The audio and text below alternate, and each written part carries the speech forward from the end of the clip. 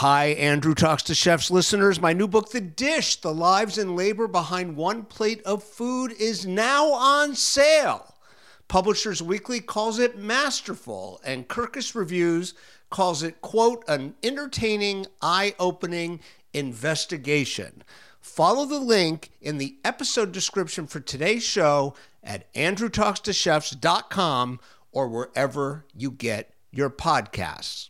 We'd also love if you followed us on Instagram. The handle there is @ChefPodcast. And if you'd like to rate or review us and help new listeners find the pod, the best place for that is Apple Podcast. Thank you very much. The following episode of Andrew Talks to Chefs is brought to you in part by Mies, the recipe operating system for culinary professionals. From chefs to mixologists, if you manage recipes for professional kitchens, Mies was built to make your pro kitchen life easier. Store and organize your recipes with the most advanced recipe scaling technology on the planet. Get started by visiting getmeez.com/Andrew. That's GETMEEZ.com/Andrew. Andrew Talks to Chefs is brought to you in part by San Pellegrino Sparkling Natural Mineral Water. For more than 120 years, San Pellegrino has been inspiring people to savor life and tasteful moments around the table. As chefs and restaurants have evolved worldwide, San Pellegrino has always been there to complement the food they serve, the moments they create, and to support them in both good and challenging times. Learn more at sanpellegrino.com. I'm Massimo Bottura. This is Amanda Cohen. This is David Kinch. This is Mike Anthony. This is Hooni Kim. This is Amanda Freitag. This is Richard Blaze. This is Paul Kahn. This is Curtis Stone. This is Stephen Harris. This is Missy Robbins. And you're listening to Andrew Talks to Chefs.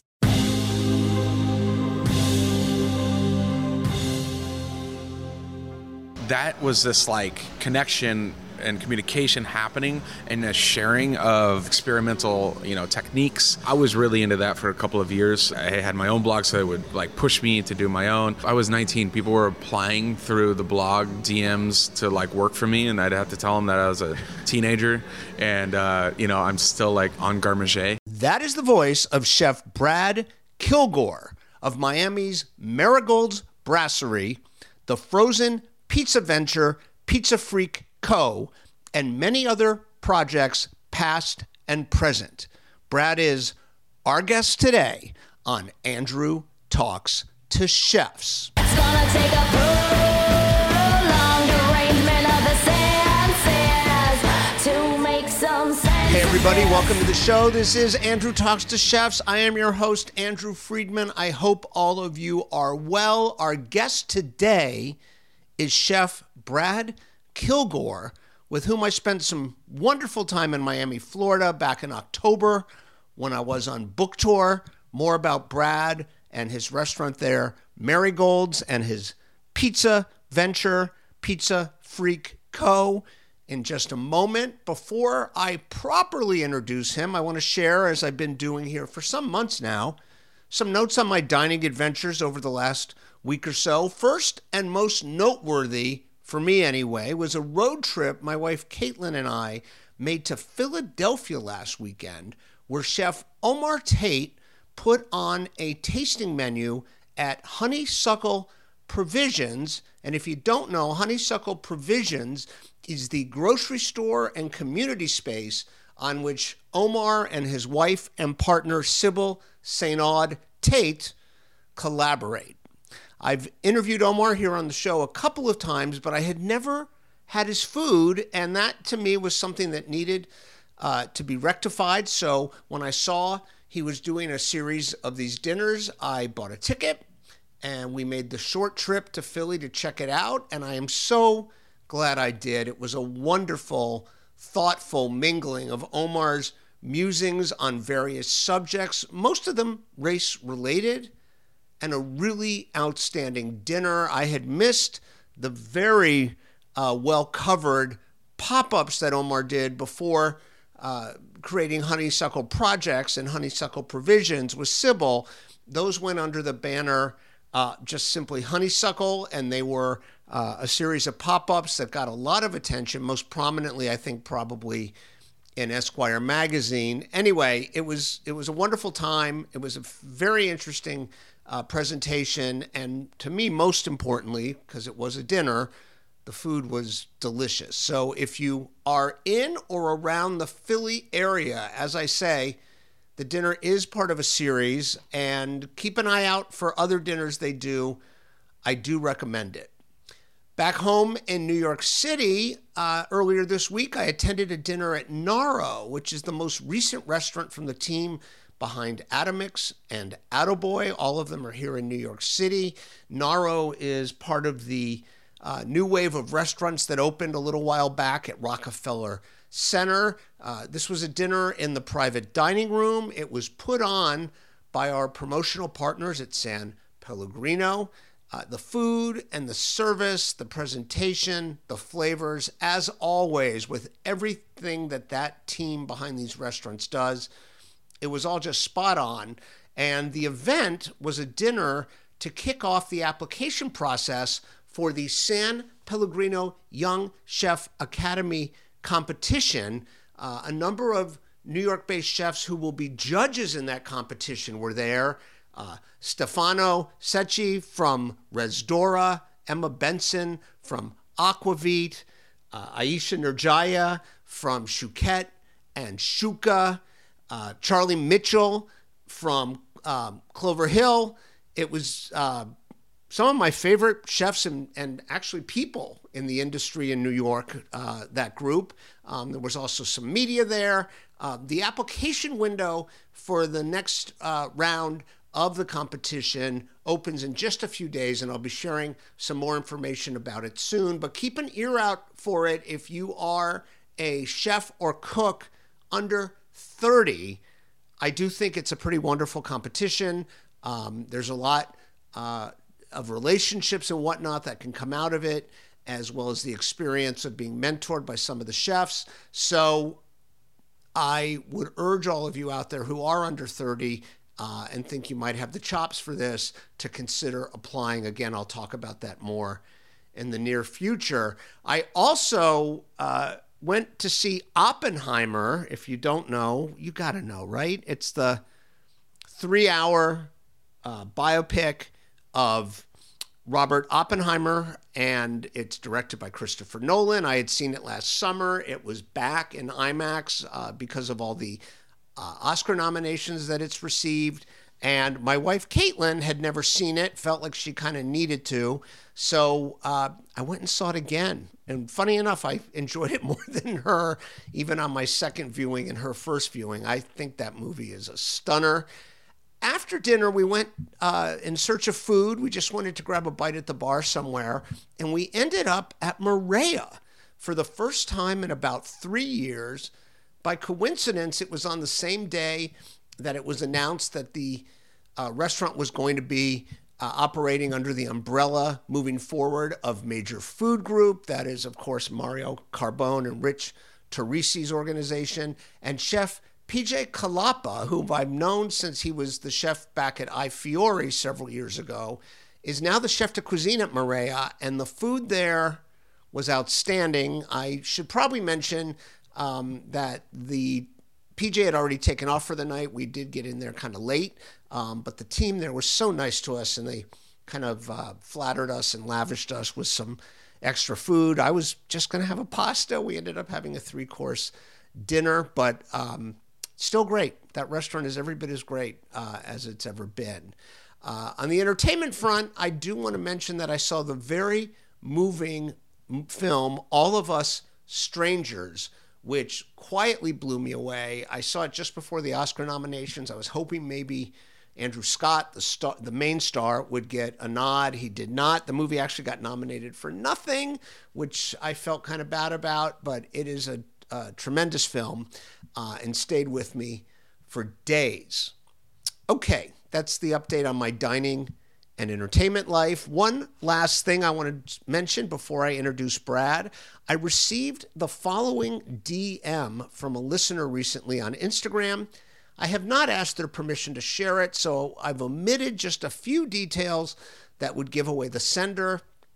I also did a little light editing to adjust some of the language as it pertains to what I'm about to read you. But here's the message I received, and it's not the first or only one I've received along these lines. Here it is. Hey, Andrew, wanted to thank you for advertising Mies. It saved our company so much time this weekend as we operated our blank experience. Again, I omitted that detail, and cooked for 150 people more than 10 hours away from home in the middle of nowhere, all over wood fire. We were able to calculate our recipes on the fly during prep and scale them properly. It also helped the bartenders in scaling their cocktail recipes. I would never have known about Mies without your show, so before I thank Mies, I felt it important to thank the messenger. And this brings me to a question we ask here on all of our feature interview episodes. Have you checked out Mies yet? And if not, as you can tell from that DM, I encourage you to do it. Mies is a wonderful tool. It is the recipe operating system for you culinary professionals out there. What that means is that it is a place for you to house all of your recipes, to change them as necessary, to share them with your team along with instructional photos and videos if you like, as well as scale them up or down and derive whatever information you might need from them. Food costs, allergen data, yield loss, unit conversions, and nutritional breakdowns. If you are a chef, line cook, mixologist, operator, or in any way manage recipes for professional kitchens, Mies was created just for you. And it was created by a former chef and restaurateur who happens to be a friend of mine. Obviously, he's also an advertiser here on the show, Josh Sharkey. I am telling you, he and his team have created something special, and Mies, the basic version, is free for the entire culinary industry. That's right. You can check out this wonderful tool at no expense, and I promise you will be glad you did. You can store and organize your recipes with the most advanced recipe scaling technology on the planet, and if you upgrade to premium, you can let Mies make your entire business more efficient and centralized. It will enable you to train and onboard team members, manage production, and even process invoices. Honestly, you need to check it out if you are at all involved in the hospitality industry. And as a listener of Andrew Talks to Chefs, you receive free 25 recipe uploads and breakdowns on your new Mies account if you sign up today. Learn more at GetMeez, that's GetMeez.com/Andrew. You can head there on your own if you're able to remember what I just read you, or you can visit the episode page for today's show at AndrewTalksToChefs.com or wherever you listen to podcasts and click through via the link there. So our guest today, as I say, is Brad Kilgore. Brad is a chef whom I'd known about for years. Many of you have probably heard his name, but we had never met. He is best known for his Miami restaurants like the late, great Altar, which held 4 stars from the Miami Herald. These days, he is operating the terrific MaryGold's Brasserie at the Arlo Hotel Wynwood.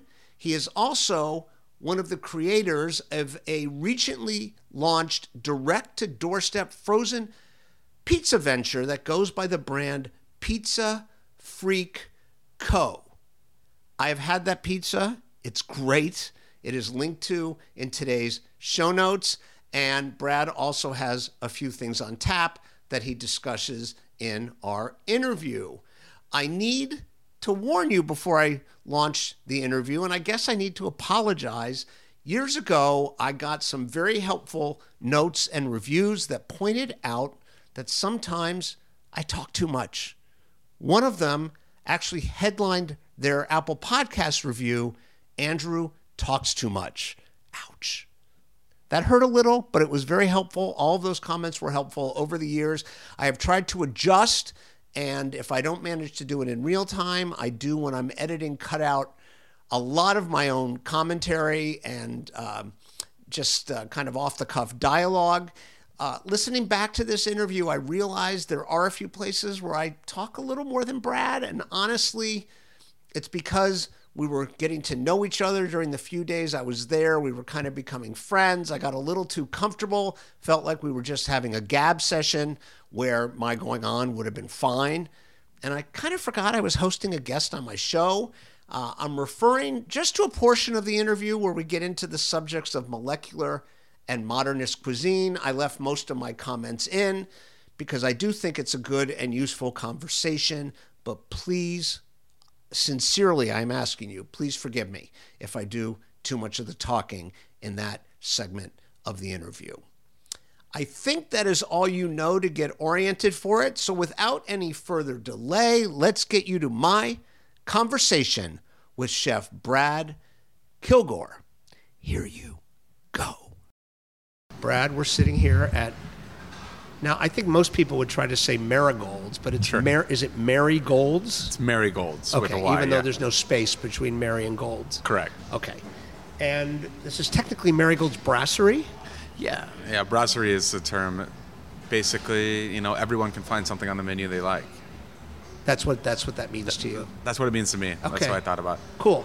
So I'm going to eat here later. Sure. I'm disadvantaged. All I've had of your food so far is a burger, although it was really great. Thank you. It's got, what do you call it, a French onion? Yeah, French onion burger. It's I have a buddy who used to always say, can you put a soup in a sandwich? And that's kind of where this stemmed from. So that was the challenge? That was the challenge, Okay, yeah. You met the challenge.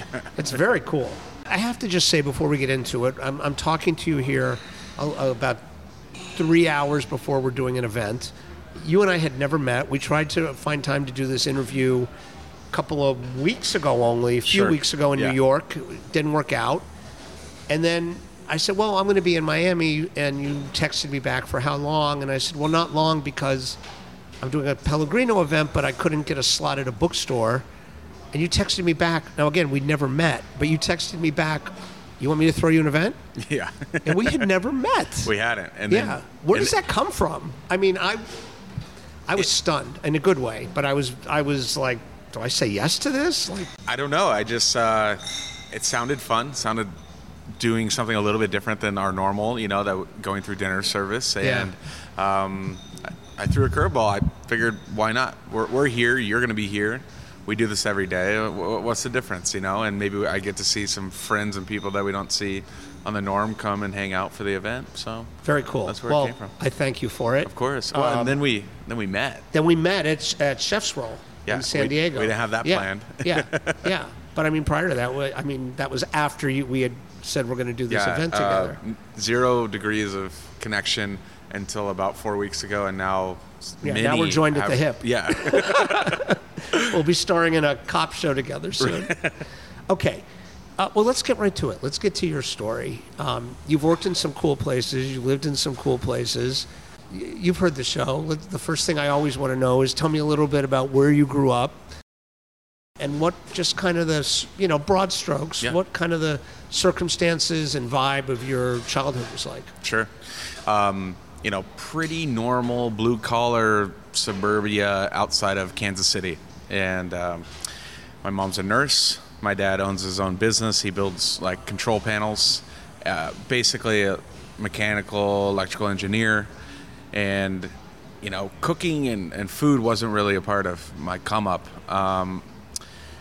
We really didn't sit down for dinner at 5 o'clock every single night as a family. Actually, never. You kind of fended for yourself? We kind of fended for ourselves. 3 brothers.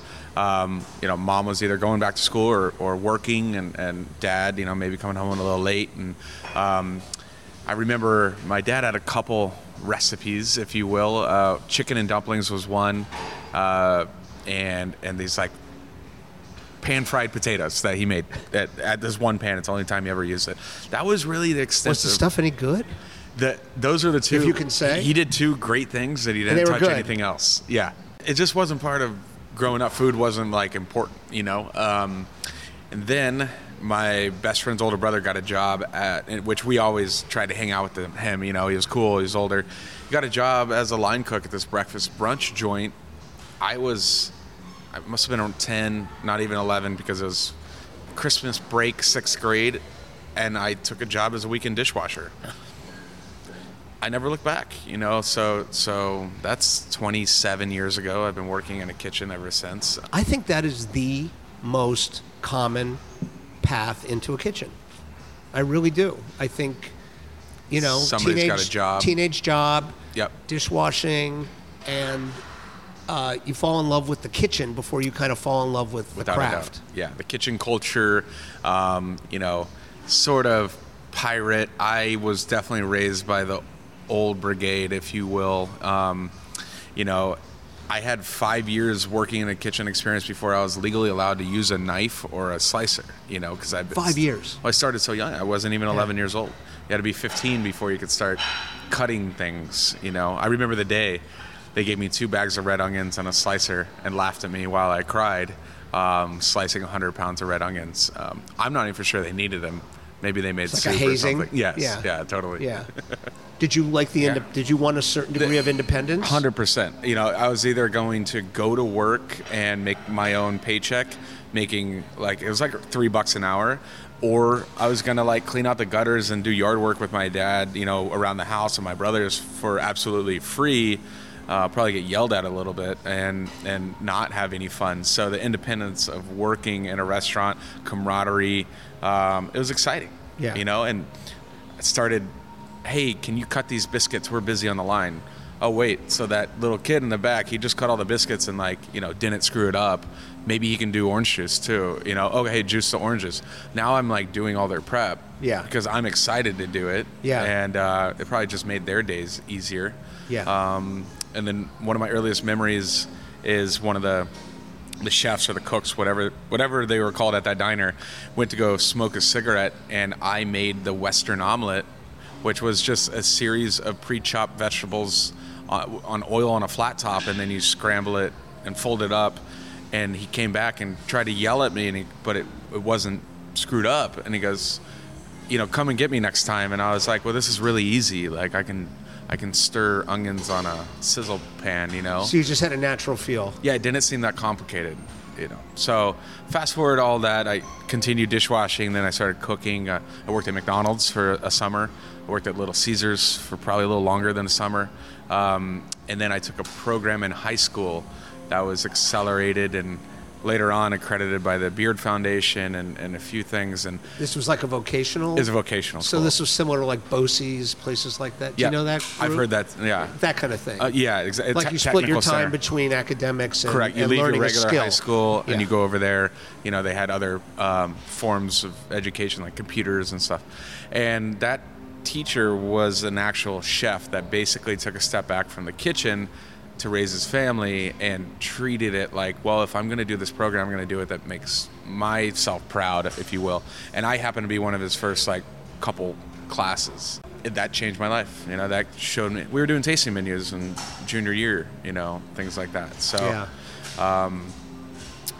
I'm not an artist when it comes to drawing or anything. My mom's side of the family, they're all artists in one way or another. And I think I started having fun with the food presentation and concept, sort of that artistic route. What, when you start doing this, all these jobs you just mentioned, the breakfast place and the McDonald's, Little Caesars. Right. There are people who would say, not incorrectly, really, that that's not really cooking, Sure. But Yeah. but what I'm wondering is, we're going to get into all this in a minute. You go on to work at places like Alinea. Mm-hmm. We're sitting here in this nice restaurant in this hotel that you have. You've had a bunch of other places, that are serious restaurants. You were at one point the only 4-star chef in Miami, Yeah. by the New York Times measurement. But when you're coming up and you're starting to take these classes, right? But you're working fast food jobs. Yep. What did you have in your head? Were you just thinking I come from kind of this is my background, this is kind of just going to be a job? Or were you starting to watch things like the Food Network? Or were you starting to look at Gourmet Magazine? Did you or buy cookbooks? Was any of the world you ended up in, even in your imagination at that point? Great question, and not until senior year in high school. So the fast food and the diners and all that stuff was before that. So you thought you were just learning a trade? Just learning a trade. I never even really understood the difference between cook and chef at that point. We never went to a chef restaurant as a kid, so and then into high school. I just didn't understand the difference until after that first year of that program. And then I worked at a country club, and I worked at the best steakhouse in the city, and I got the itch, and then I started watching Iron Chef, the Japanese version. By far, probably the most influential thing early in my career was the Japanese version of Iron Chef. Was it the food? Was it the competitive piece of it? Oh, man. What do you think it was that, like, lit your fire? Competitiveness, I never really thought about it. That definitely was part of it. But just to see what these guys were coming up with, I think it was the creative. If it really the imagination. The imagination. So that took food to another place for you. Correct. In your head. Correct. Right. Yeah. As opposed to meat and potatoes, basically. 100%. Yeah, we were a meat and potatoes household. So yeah. Maybe even society, really. Yeah. In Kansas City. Did you play sports as a kid? I did. What'd you play? Mainly football. Team stuff. Team stuff.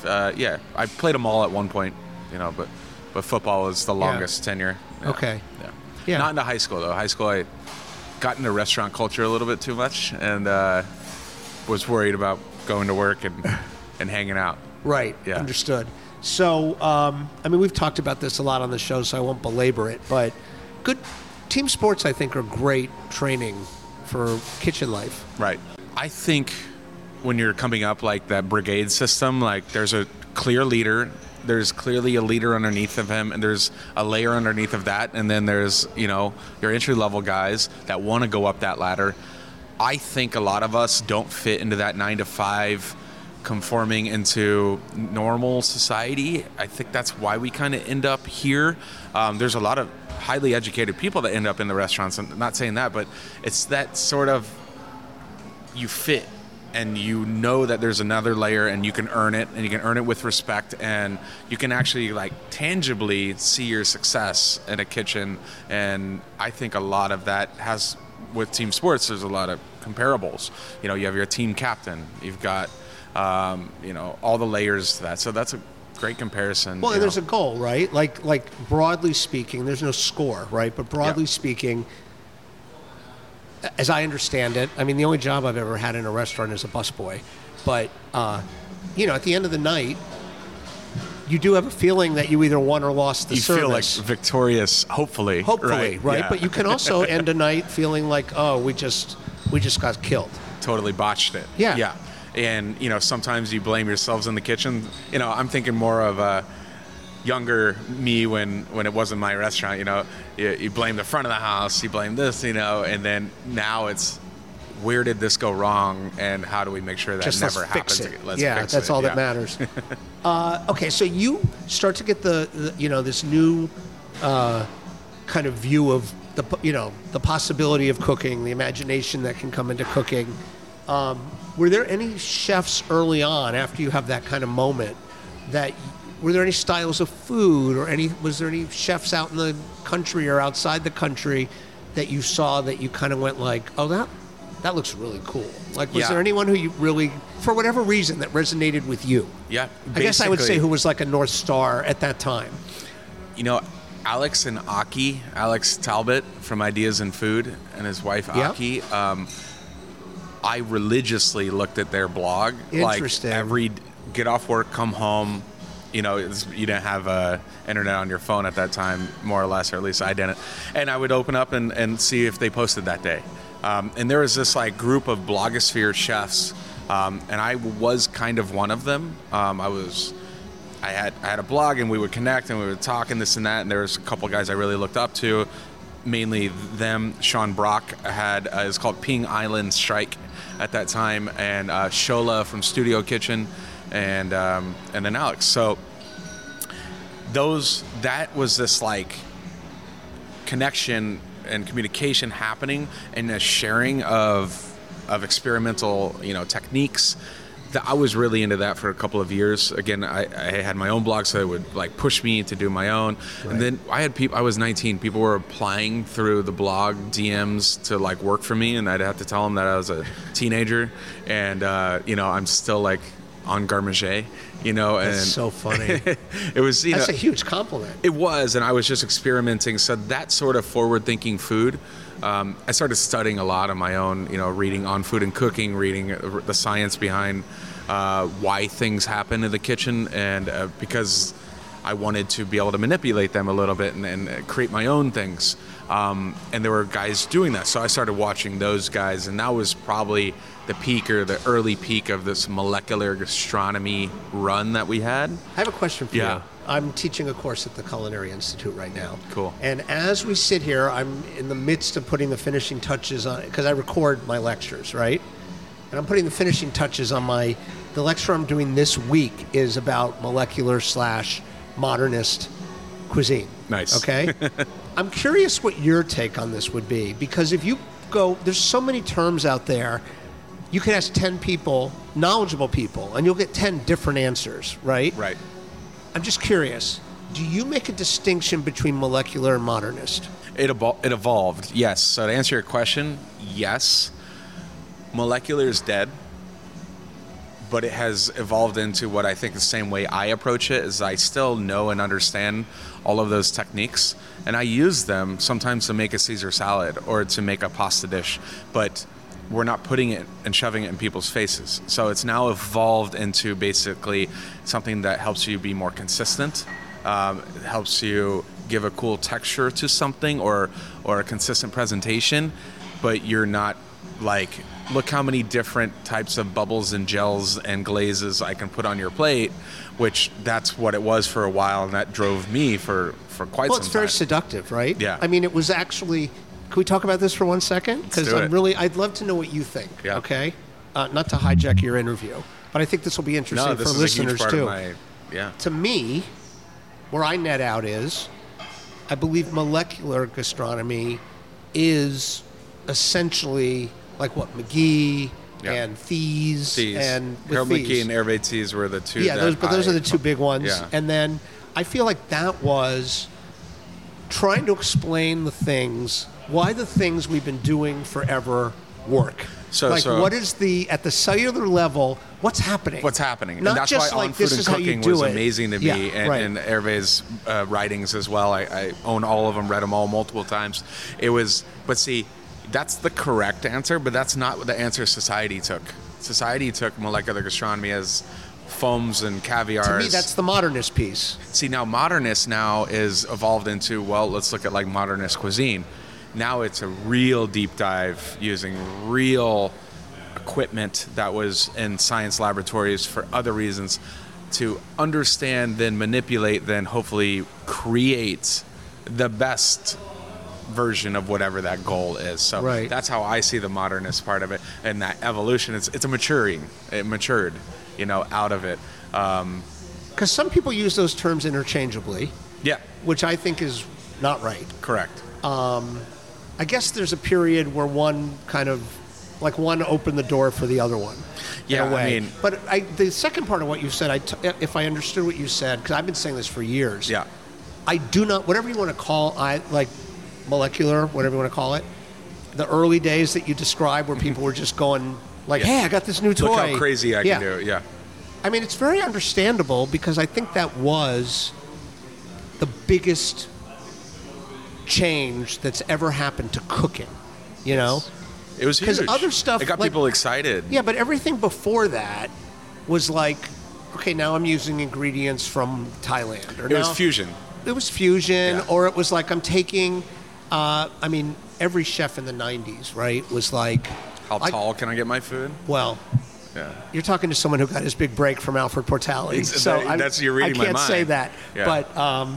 But I remember sitting with him one day, and he goes, is my food really that tall? Because someone had written like the 100th piece. No, what I was going to say is 90s. it had always just been like the recipes had changed, or here's a new ingredient, or here's a new way to plate.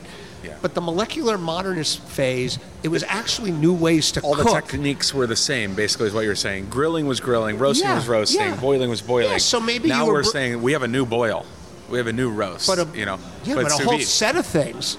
Correct. Yeah, we have a sous new vide, gels, Yeah. spherification. I It's can't not say just it. The transgluten. reduced chicken jus and Yeah. beurre blanc anymore, or Yes. cream sauce. Right. We have Right. We have the sauce that'll stand up on a plate and then you can swoop it around. Right, You know? right. As opposed to like I took a Beurre Blanc and I put curry in it. Correct. Right. Which was like Trotter, right? You know, next A lot level. of people, but that was what they were doing, Yeah, right? that was modernist Yeah. for a long time. Okay. So my feeling is that whatever you call it, I think it was a mistake at the moment to think of it as a movement. I think it was a technological, meaning techniques, Yeah. revolution within the culinary field, Well, it also- which eventually became absorbed just into the things that are available to a chef, Yep. right? Because, yeah, It you can make it. normalized. Yeah, because you can make it, to your point, you can make a dish that has a million cool things going on. It doesn't necessarily have a point of view. It doesn't necessarily taste that great. Yeah. Like, this stuff should be deployed judiciously, right? Yep. And it can be combined. Like, it's much more powerful to have a dish that uses conventional technique, but there's one flourish, right, that uses one I of call these. it the kicker. The Yeah. kicker. I Yeah. love that. Yeah. Do you agree with what I'm saying? Yeah, no, I think that's what it's turned into in a great way. Also, out of necessity, you don't nowadays you want to like completely steer away from the fact that that's what you do in your Became like a kitchen. dirty word. It became a dirty word. Yeah. For me, it's just now I have a bag of more techniques and a much deeper understanding of cooking in general. What's happening when you're doing different things. So that same movement, as you mentioned, it was right around the time when like internet was becoming a household thing. Of course, it's been around already, but like information was moving quickly, and so you could see images of what other chefs were doing around the world at that time. And so I grasped onto chefs like Grant Achatz or Andoni Luis Adruiz and Eston Blumenthal, and of course Fran Adria. Fran Adria, I always think of this every time I thought of a technique, like created my own technique. There's a South Park episode where they just go over and over and they said, The Simpsons did it, The Simpsons did it, The Simpsons did it. So I remember I learned how to thicken oil with a form of edible glycerin. And I was like, well, now I can put this into an ISI canister and I can aerate like confit garlic oil and serve it with the bread. And it'd have height and texture and cool. He did that in like 1991. I was like 5 years old when Fran Adria did that. So, Oh, yeah. I mean, McGee was mid-'80s. And you see people, like, you know who nobody talks about? David Burke, yeah. who's part of this generation that came up in the 80s, Yeah, right? here like a month But ago. I found, oh, did he? Yeah. You guys must have hit it off. Didn't have the chance. I was out of town. I really wanted to meet him. He's Yeah. such a fun guy. But, I found an article not a couple of years ago, 1988 New York Times, about him, and he's talking about McGee. And if you think about what David Burke does, like the cheesecake lollipops Yeah. and there's stuff he does early, yeah. that he called on that stuff. And nobody thinks of him even as being in the generation that does these things. That's true. He kind of ended up where the rest of the world ended up before the rest of, he skipped the crazy phase. He did. And you said cheesecake lollipop. I immediately thought of the Fwally Pop from Dufresne. That was revolutionary. Anything Wiley did, was, as far as I was considered, top. Front page news. Yeah. When it came to his new dish or technique or salmon noodles or what have you. Wiley, there's somewhat similarity, a little bit different in generation, but I was a chef de cuisine for Jean-Georges, who has his own very particular set of recipes and techniques, and it kind of like grounds you a little bit, and he has his own way. It's not French cooking at all. And I was there for a few years, so I took a back seat on creativity, focused on, his recipes, operations and things, and kind of put some of the molecular stuff to the back burner, but then I came out bursting when it was my turn after that, and I think Wiley was sort of the same way. He spent a lot of time with Jean-Georges, and Yeah. it was when it was his turn, it was almost like handcuffs are off, like let's explode, and see what else we can do. Yeah. I mean, to me, Wiley, if you want to find one person who lived, personifies the evolution of the movement, I think it's Wiley. Yeah. Because he worked for guys like Alfred Portali, Jean-Georges von Gerichten. Then he got very interested in the science of food. And Yeah. then he carried it into, I think a balanced kind of approach to things. 100%. And was right there when it was all happening. What are the jobs that took you to the next level? Like, what did you set your sights on as places you wanted to learn? Yeah, I mean, I was in Kansas City. I was working at the American Restaurant. It's kind of this iconic restaurant. Oh, yeah. Yeah, I was there for a couple of years. And very cool. James Beard helped open that place, but like the 4-star spot in KC. So then I get obsessed with this modernist cuisine and molecular, and I got into Alinea. I was 21. At that time, they said I was the youngest person they ever actually gave a job to and hired. I was there for a few months. I wasn't there as long as I expected to be. I moved to Chicago for it, and it was amazing. I mean, 24 courses. Some of the courses had 20 components on it. As intense as any work environment you could ever imagine, I would say, and especially in our industry. And I got pinged for this new place called L2O that was opening up with Laurent Gras. And I always wanted to work for Ducasse, and I just knew I wasn't going to because I didn't speak any French, and I don't know, it just wasn't in my cards. And I was like, well, I always wanted to work at Louis XV or Louis XV, and he was the chef there for many years. And I said, I'd heard of him from San Francisco, but it was more of like, wow, let's go. So I interviewed, and you walk through the kitchen in the interview, and there's nothing I had seen like that kitchen. It was unbelievable. Coming from Alinea, there was nothing you'd seen like that kitchen. Yeah, it was next level. Every station had its own combi oven, and it had a $150,000 freeze dryer, tile everywhere, stainless steel everywhere. It was just you know what I think when I hear all that? Yeah, it's doomed. I guess I was ready and willing. There's so much that's so. I mean, what's the price tag for that? I don't know. I heard like $7 million or something. I mean, oh my God. Yeah. Who knows? Who knows what was real? Cool but it was place, crazy. Though. I ate there once. It was great. Let's talk about Alinea for a second. Yeah. What year? Like, because I'm wondering when in its lifespan. Winter you were of there. 2007. Oh, so they were like still on the ascension. Yeah. Yeah, because they opened in 2005, I think. Yeah, I think they were 21 in the world. I think they had just gotten on the world's 50, but it was a little early. You're supposed to be like, quote, underlying rules of you got to be open 3 years to get on, but they made such an impact. And Grant was ill at that time, but no one really knew it. And so he was going through chemo, which we all know now. Yeah. For people who don't know, he had oral tongue cancer. What do we say? Tongue cancer. Tongue cancer. Yeah.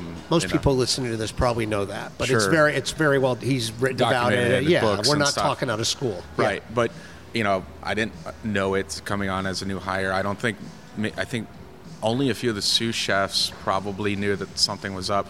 I mean, that Grant worked through it. He worked through chemo, like he was there at work on He's the an line. Intense dude. Yeah, so. Crazy. How did you? Can I tell me if this? I don't mean any of it in either direction in a negative way, right? But of the people I know who have worked at Alinea, you don't seem to me to fit the profile of the prototypical. You don't seem that intense. I'm not saying you don't seem like you love what you do, or like we've been putting this event together and it's all been super professional. I'm not saying that. Yeah. But you don't have that, like, that almost that frenetic energy. Like if you meet someone like, and these are all people I'm very friendly with, right? But like Dave Barron, or you meet, Alex Stupak, or, all these people who came up there. These are intense individuals. Right. You don't seem to have that kind of energy. How'd you fit in there? Does that make sense, first of all? It does. First of all, it really does. And I'm still friends with Mike and Simon, that were the chefs. And there is an air to that intensity that they have. I think some of that, don't get me wrong, I wasn't there nearly as long as they were. So there's like, you spend 5 to 8 to 10 years, some of those guys there, you're going to, you become that sort of presence, So... that's maybe why I wanted to explore other things after a few months too, So I think that's a pretty good read. I was extremely intense and focused in my own way for many years, probably through pandemic, to be honest, with Alter and everything I had going on. And it's not that I am not, but I'm a father now. I don't know. I think just things evolve a little bit. Okay. But my approach in the kitchen, it's still the same. It's just maybe dialed back a little bit vocally. If you look back at those two restaurants, right? These were, I mean, Alinea obviously is like going to be in the history books. Right. But L2L was a great restaurant. Yeah. What were your takeaways from each of them? Whether it was something culinarily, whether it was something in terms of management, whether it was something just very broadly about food and what you wanted to do with it, like in the abstract? Grant's food was beyond, and I think I see some of it coming back these days. No one cooked like him, no one saw food like him. His flavor combinations were just off the wall and incredible. And Laurent did not have off-the-wall flavor combinations, but he was so precision-driven. Everything weighed to the 10th of a gram. Every recipe book typed up and put. There wasn't a drop of anything on any wall or floor or corner. He was robotic in his ways, and which made it not very personable, but I leaned towards that more, and that structure. And I was there almost 3 years, and so I think I know what I picked up from working for Laurent was the accuracy and like the quiet intensity, where he would go months without saying your name to your face. I mean, the first time he said my name to my face, I was part of the opening team. It was over 5 months after we opened, and the second time was like 3 months after that. Had he talked to you directly at all? No. So it was all through his sous chefs? Yeah. But his recipes that he put together, I watched him write a recipe, just write it down. And it was like for this bouillon, he called broth bouillon, and nailed it. And it was percentages, and he just knew them. And I was like, that's me. That's the way I like this. Like, that's numbers make sense to me. And understanding why is something that I've always been important to me. Yeah. So I was like, I like that. That's what I want to do, you know? So I have a question for you, going back to the molecular thing, right? Yeah. Because this has been a thread through what you're talking about. There's a great quote I came across not that long ago, and it was by McGee. And I think it's really illustrates what a lot of people miss, right? And what it was is that molecular gastronomy was, I forget the first half of it, but it's something like a scientific approach to deliciousness. And I think people often lose sight of, I think if you asked a lot of people who know food, what did Harold McGee do? And they'll just tell you science. They don't say in service of deliciousness. The final goal of anything. No, and I what we know, do. but you know what I mean? I think people lose sight of that. So here's my question, right? And you may tell me you've evolved so much that's not the same now. I had this burger. I had your French onion, I forget the exact name. French onion burger. French onion burger. Decadent. Yeah. What you just said, you're a numbers person, you like to have things controlled, you like the consistency of it. Do you apply that type of structure to something that eats in as decadent and extravagant a way as that burger? 1,000%. And there's You understand literally, the question? there's like a super... Because it doesn't look like something that's been super controlled. It looks like something that somebody just like, you know. And I think that's, for me, the art of it now. The cheese that was on your burger is like hyper-molecular gastronomy. How so? Well, it's a emulsion of 3 different cheeses set at a certain temperature and then cut out like a hockey puck and then bruleed before you get it. And then, wow. Yeah. So... You mean it's like punched out? Correct. Like of a sheet? Yeah. Okay, and then that's put on top of the burger? Correct, and torched. And torched. So you could get the brulee like a French onion soup. Right, so it doesn't go into but a it salamander, holds you its- actually torch it. Correct. It holds its shape like a free-form hot panna cotta, but it's absolutely molecular gastronomy, quote How about unquote. the burger? Do you do the like flip it every 15-second thing or anything like that? We only flip it once, for sure. Interesting. Yeah. Okay. Yeah. No, I'm a flip once guy. Okay. Yeah. I think Okay. that's some of the old school, you know. Yeah, that's old Yeah, school. you only touch it once. No, Right. no, never flip it back and forth. Oh, okay. Do you know what Yeah. I'm referring to, though? Wanna When do Wiley that. had Alder, it Oh, was yeah. every 15 seconds. Yeah. Yeah. He probably did a thin smash burger, though. Maybe, because I think he and, Kenji. Yeah. Kenji talks about, like, the thing about, like, the one turn is that's not, like, you actually get a more even cook if you go back and forth. I could see that. Yeah. Very much so. Okay. Some things like I love being old school about. It's just like I get it. You just like grasp onto it. And if you were going to roast a chicken, would you do it any differently than they did it 50 years ago, probably? Yeah, because I love combi ovens. Okay. I'm like obsessed with them. Interesting. So the combi oven itself is basically a controlled environment. So it is a sous vide box, if you will. I've never heard it described that way. I love that. Yeah. So I don't sous vide proteins very often, but I controlled temperature cook proteins all the time. And then so with a chicken, I would cook it undercooked, but with zero humidity to form a pellicle on its skin, and then I would approach it differently like that. I love it. Yeah. And to me, it would just taste like a delicious roast chicken. And just look like a roast Look chicken. like every other one I've Especially ever seen. here at Brasserie, that's the vibe we want to get off. Like how I Yeah. got there, don't worry about it. Just enjoy it. It's a Caesar salad, Well, I'll tell you, one of the best steaks I ever had was, I still remember Christmas Eve years ago, I went to Commerce in New York City. Harold Moore was the chef, and classically trained, like a guy who came up through like the kitchens of Danielle and Jean Georges, and the steak was like butter. It was like butter. And he was there. He was actually sitting with his girlfriend at the time, and he came by our table, and I said, "That is one of the best steaks I ever had." And he goes, "Well, thanks a lot. People hate on it." And I said, "Why?" And he goes, "Because I put it through a 3-step process, and one of the steps is sous vide, Yep. and people get mad about that." I don't tell anybody. It's That people align quality and great food experiences with soft and creaminess. That's interesting. Is that your own conclusion? Yes, it has been for years. I had a friend, not a chef at all, dines at all the restaurants. He said people just, if they could eat a meal without their teeth, they would tell you it's the best meal they ever had. Wow. Yeah. Think about Do you remember when that hit you? the last couple of years, But you don't over remember 4 or like the 5 moment years ago. you put something in your mouth or someone. Maybe No, it was, and it kind of leans you towards rich foods. yeah. Buttery, rich, creamy Yeah. things have that same texture, and people just, like you said, this steak was so amazing because it was tender. You didn't mention the flavor of it at all. So, like, I've thought about this. Like, should I just like sous vide everything until it's like mushy and then sear it so it's golden brown and people go, "Wow, that was amazing"? Maybe I would say a major majority of the population would totally grasp onto that. Wow. I've never heard anyone say what you just said. I'm thinking, I guess that's very true. Yeah, filet mignon. You want it to mignon. like basically melt in your tongue. If you Even what are the anything- cheeses people love? Tortellini. You give somebody a pasta and they're like, "Oh, it just melted in my mouth." Everything just melts in your mouth, so it just like dissipates. Well, you know what's that fun? was fantastic. If I go to a restaurant, it's becoming a lost art, but if there's a cheese cart, I always say, I want something like this. I want an Alpine cheese. I want a this. I want a that. And then I always say, and I want one cheese that requires a spoon.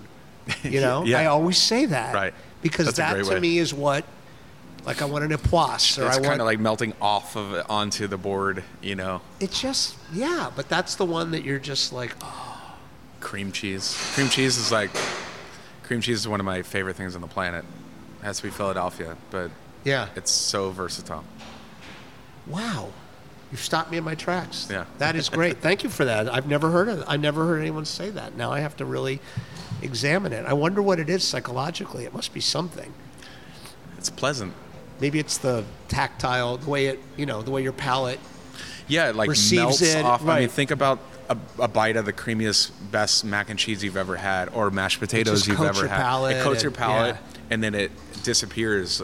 So when I am trying to teach my team on how something tastes good, and for me, this is how I approach it. If a bite is balanced, whether it be an individual sauce or an entire dish, you should put it on your tongue, take a few bites, chew it, swallow, and then the amount of salt, acid, and maybe bitterness that create salivate should wash it away, and you kind of breathe out, and that's your bite. To me, that's how I try to balance my food. I love that. Yeah. You know what one of my most powerful taste memories is years ago, Rocco DiSpirito, when he was at Union Pacific Restaurant. He did a fennel seed creme brulee. Nice. Just tasted of fennel. I mean, Yeah. there wasn't seed in it, Yeah, right? But it was served with like a little, I want to say like a little scoop of like, I think it was lime like a lime sorbet or a lime sherbet, something like that. So you would take a bite of this fennel creme brulee, right? And it strong. would just, and it would linger, right? yeah. And then if you knew enough to alternate bites, then you would take a bite. It was like having a palate cleanser after every bite of the creme brulee, right? And it would just blast your palate clean. And it's like they sakrushka. both were intense, though, right? Yes. Yeah, there was. But each bite of the creme brulee tasted like the first bite because you had completely cleansed your palate. Cleanse your palate. Yeah. Yeah. It was I had amazing. It was so intense. Actually, as a culinary school teacher, I tried to make, because I started getting into like savory things with sweets and stuff when I was a teenager.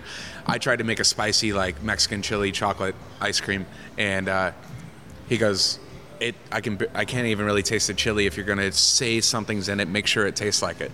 And that just like never stopped. I thought of that guy last week when I was making something. It just that'll never go away in my head. So intensity, like, don't back down. Like if you say it's there, it better be there. Right. Yeah. So how do you find your way down to Florida? I'm from Florida. Yeah. And I always wonder It was, the Miami I grew up in is not the Miami that you're living in. and it wasn't when I got here either. Yeah. I kind of like worked all the places I wanted to work in Chicago.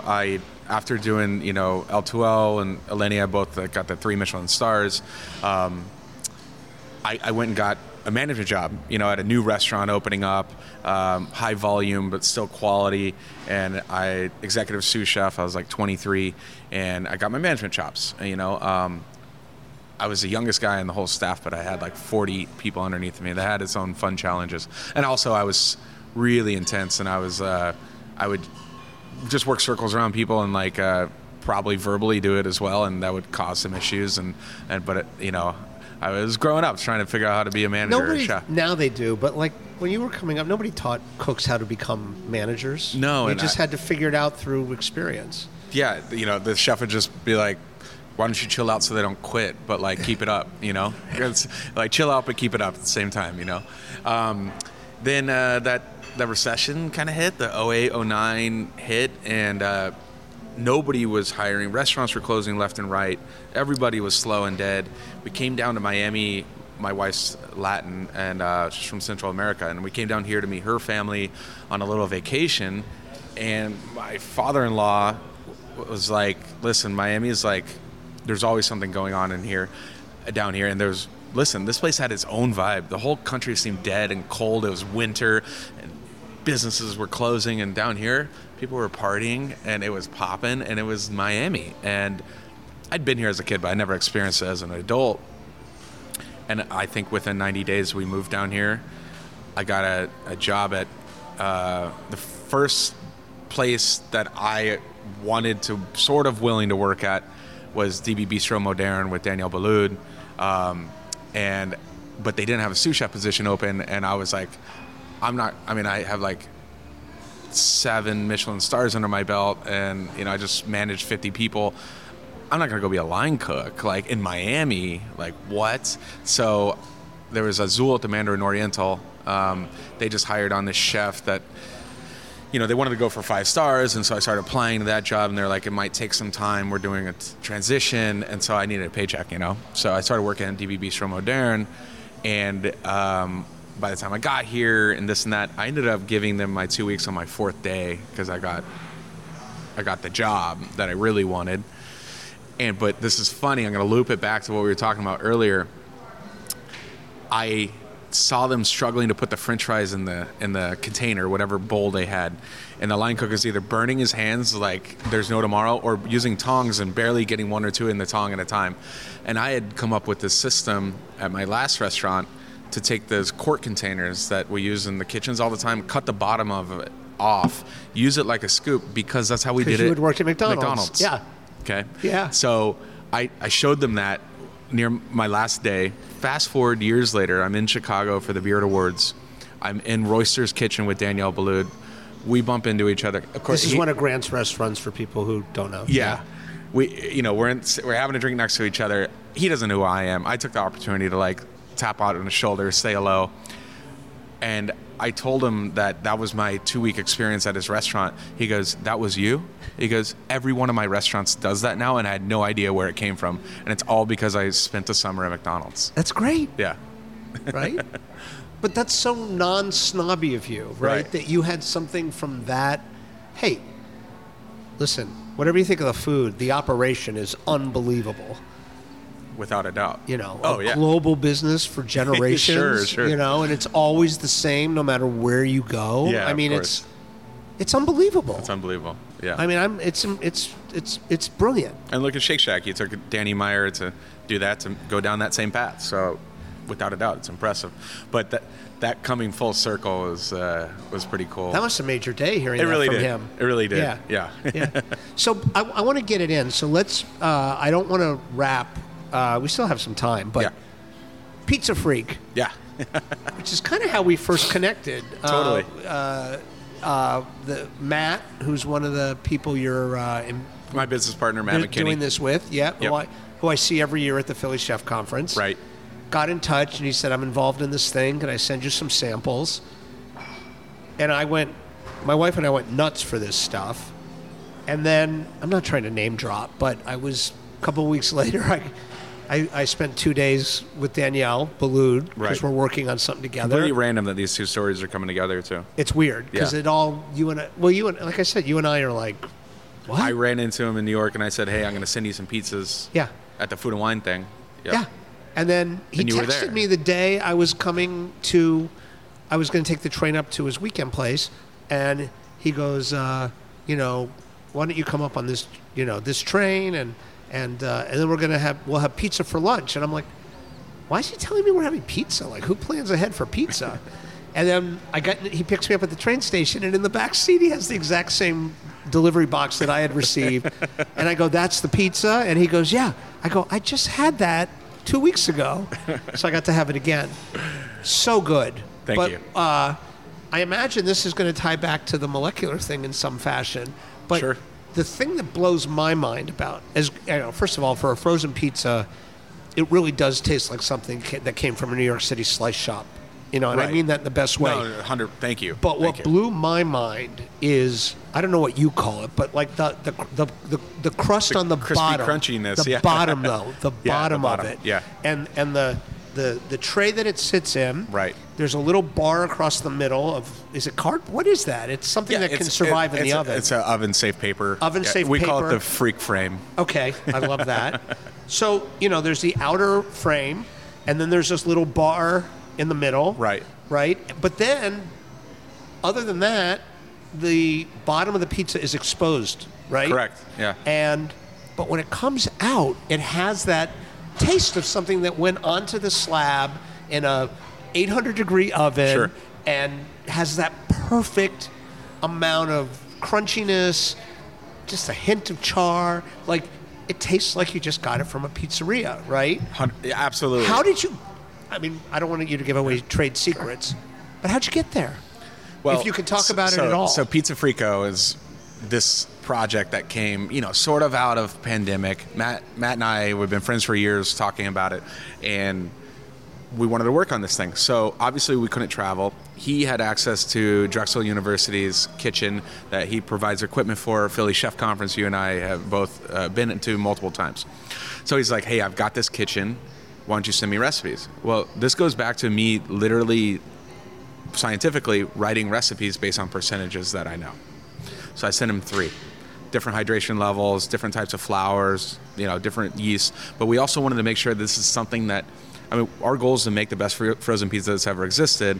And it's not a frozen pizza, it's a pizza that's frozen, if that makes sense. So It does. It's a different way of looking at it. It is your rectangular shape, sort of focaccia-esque style, but very light version of it. And you get the crispy cheese around the outside, which is called a frico. But not all Americans are going to know the word frico. Not all. We realized that we were pizza freaks, so Pizza Freak Co. is where this name came from, Got it. right? It's gotten real. We've sold A lot. This week is by far our biggest week. A lot of movement, and it's drop shipped anywhere east of the Mississippi. You sell them by groups of 3. They come Groups in of 3. Yep. Somebody ordered 20 yesterday. 23 packs? No, a 20 pack. Oh, I didn't realize you had that. Yeah, Okay. yeah. We sold a few of them. We put it on there, and our goal is, one, to be in, of course, all the households and get there eventually, but also at the same time, with everything going on in restaurants, it's a restaurant quality product, and there's zero labor to it. So we're leaning into getting some of our friends to put it on. I actually have a pop-up coming to Miami that I haven't announced yet that it'll be on the menu too. But it can be on this show. It can be on the show, Okay. absolutely. Yeah. So Okay. how we got there, though, was with the goal in mind of ship it across the country, keep it frozen the whole time. Any sort of household oven it comes out of, that you get that same experience. And the thing is, not to give away, but these frozen pizza companies are obsessed with it being a fresh dough that bakes in 20 minutes. Dough doesn't bake in 20 minutes. It takes all day to rise, and then beat it down, then rise again, then you bake it. They're trying to chemically create that. Oh, that's why it's always raw. It's terrible. Ours doesn't go in the freezer unbaked. We've already done the quality baking process before it goes in. So I love that. That's great. It's, I'm not just saying it. I mean, when Thank I you. got it, I was like, all right, Yeah. and then put it in the oven, and then took it out. Anyone listening can get it delivered to their house. Tell people where to DM go. me, yeah. Pizza Frico, Pizza Freak. CO, exactly, is our Instagram. I'll link to it in the show notes. Yeah. Thank you. It's on my bio as well. We've been featured in Food and Wine magazine last month, Philadelphia Inquirer this month, and Jeff Gardner from Esquire magazine gave us an incredible, nod as well to trying it. You, Chef Danielle, just having him taste You're it. talking about all of us Instagram posted. Yeah, and we just sent them out to see what people would take feedback, just beta testing basically. But it's live, it's out there, and our goal eventually is to be like delivered to your house, almost like an Uber Eats thing, within 10 to 15 minutes, and pop them in your oven. Yeah. Good for you. Thank you. It's really good. And I live in New York City. Yeah. I have an amazing. If you're out there, Norm's Pizza, I love you guys. There's a Norm's Pizza near me. I'm gonna try that. It is so good. But I would just as happily have one of your guys' pizzas. It was. I mean, it was like I felt like I just come from like my favorite local pizza place. I'll take that. And for I sure. say that I'm a New Yorker because, come on. on. It's one of the pizza cities of the United States. Right. Well, it's in your blood. Like caring about pizza is like part of a lifestyle Yeah. of a New Yorker. There used to be this comic who talked about, like, one of the things that really made him angry as a New Yorker was if people ordered, like, Domino's or something. Yeah. He's like, you live in New York. Use the resources. Why do you we have options. Why do we even have these places in New York? They're not even less expensive. Right. You These days, no. You've had a lot of successes down here. You have this place now. Are you able to talk about what your kind of vision is for the next kind of short term of your professional career? Sure. We're sitting in MaryGold's, the Brasserie that we talked about. This is kind of the new part of Wynwood. Wynwood is our Brooklyn, if you had to compare it, our Williamsburg. I think of it as the Abbot Kinney of Miami. That's the neighborhood in. I was going to say on maybe the west that's side too of Los specific. Angeles. Okay, all right. Yeah, I like that. Like the Venice Sure. Beach area. Totally. Yeah. Totally. So, it's our edgier neighborhood, and we're in this new corner of it. We're kind of bringing this part together in the hotel. And I have a few other projects coming. I started looking, not just in Miami, and some opportunities started coming. So we broke ground in Mexico and Puerto Escondido, which is like the West Coast, kind of not Tulum-esque in the way of how party it is. It's actually just more tranquil. Yes. Really beautiful surf town. So I'll be doing all the concepts for that resort. Great. We have a wood fire concept where I embrace the local culture and ingredients, and I'm doing an omakase surrounded by the ocean using their products and Mexican ingredients and flavors. And I also broke ground in Honduras. My wife's from Honduras, and doing a kind of a sort of Latin-inspired wood-fired steakhouse. Jasper Ovens. That's actually Q1 this year, right around the corner, coming up. So I'm very excited for that. And that's in my wife's hometown. How do you seem so calm with all this stuff going on? Are you? Or is this an illusion? I am. I feel very prepared for things. I spend a lot of time organizing myself. And, so that gives you peace of mind. It does. 1,000%. That's how I approach my day of all these things, is very organized back end with grammed out recipes, and my prep sheets in the kitchen are color coded. You're one of those guys. Yeah, exactly. So that I should be able to kind of know where we're at by reading a few charts and sort of in a way. Yeah, I get it. Can I ask you about the live fire thing? We only have a couple minutes left, and listeners, I'll cop to this. I didn't realize that on my recording disc, which at one point had like over 100 hours of room on it, I turned it on today and I had like an hour and 3 minutes. We got about 4 minutes, and we also have an event to do. But live fire. Yep. Its compatibility with someone who's so into control, precision, measurements. Great question.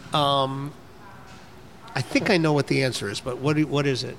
How do you? And I love how you haven't even asked the question, but I know where you're going. And it's just like, how does that work for you? So what I'm going to do and how I approach it is basically through marinating or combi oven or brining with percentages of salts. Basically going to either manipulate whatever I want to the stage it needs right before it needs to get charred. And then also these Jasper ovens, some people like to run them at it goes 1,000 degrees. Well, you put anything in 1,000 degrees, it's probably going to burn. So I like to run it a little bit more controllable temperature. But that's really funny how you asked. I use it as a finishing element or a slow smoking element to add flavor. A lot of the recipes we're doing are going to use the fire after the service is over. We're going to put things in the embers and the charcoal to smoke them and then turn them into very things. Cool. Yeah. Well, it also seems to me you talked about precision. I mean, I know a lot of pizzaiolos, contemporary American pizzaiolos, right? And they love cooking. They love using wood. Yep. They love, once they get a bit of a mastery of it, they may have to work a little harder to get there each day, but they like that, and then they feel like they really. It's like driving stick instead of driving an automatic. On the need for pizza. For pizza, I think you're really just kind of doing yourself in. It cooks so quickly that you're not getting the flavor from the aroma of the smoke. Got it. I would go electric, or I actually have a Neapolitan pizza menu at one of my other properties. We use gas. It's consistent. Yeah, I get it. And a 50-year-old sourdough starter that was handed down and maybe snuck out of a famous person's kitchen. So I've been told. So we do it right before we put it into a regular oven. Very cool. All right, I'm going to leave it there. Thanks for coming on the show. Thank you for having me. Thank you for having me. Thank you for putting on an event for someone you'd never met when you offered to put it on. I'm very touched by that. That's how the world goes around. Thanks for having me. And come back anytime. Thank you. Thank you.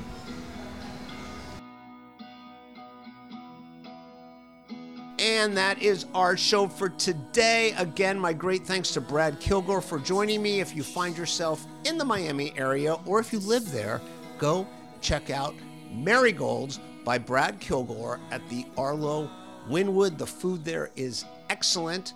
Thank you also to Mies, the recipe operating system for culinary professionals, for their support. Try out their free basic version today by visiting getmeez.com/Andrew.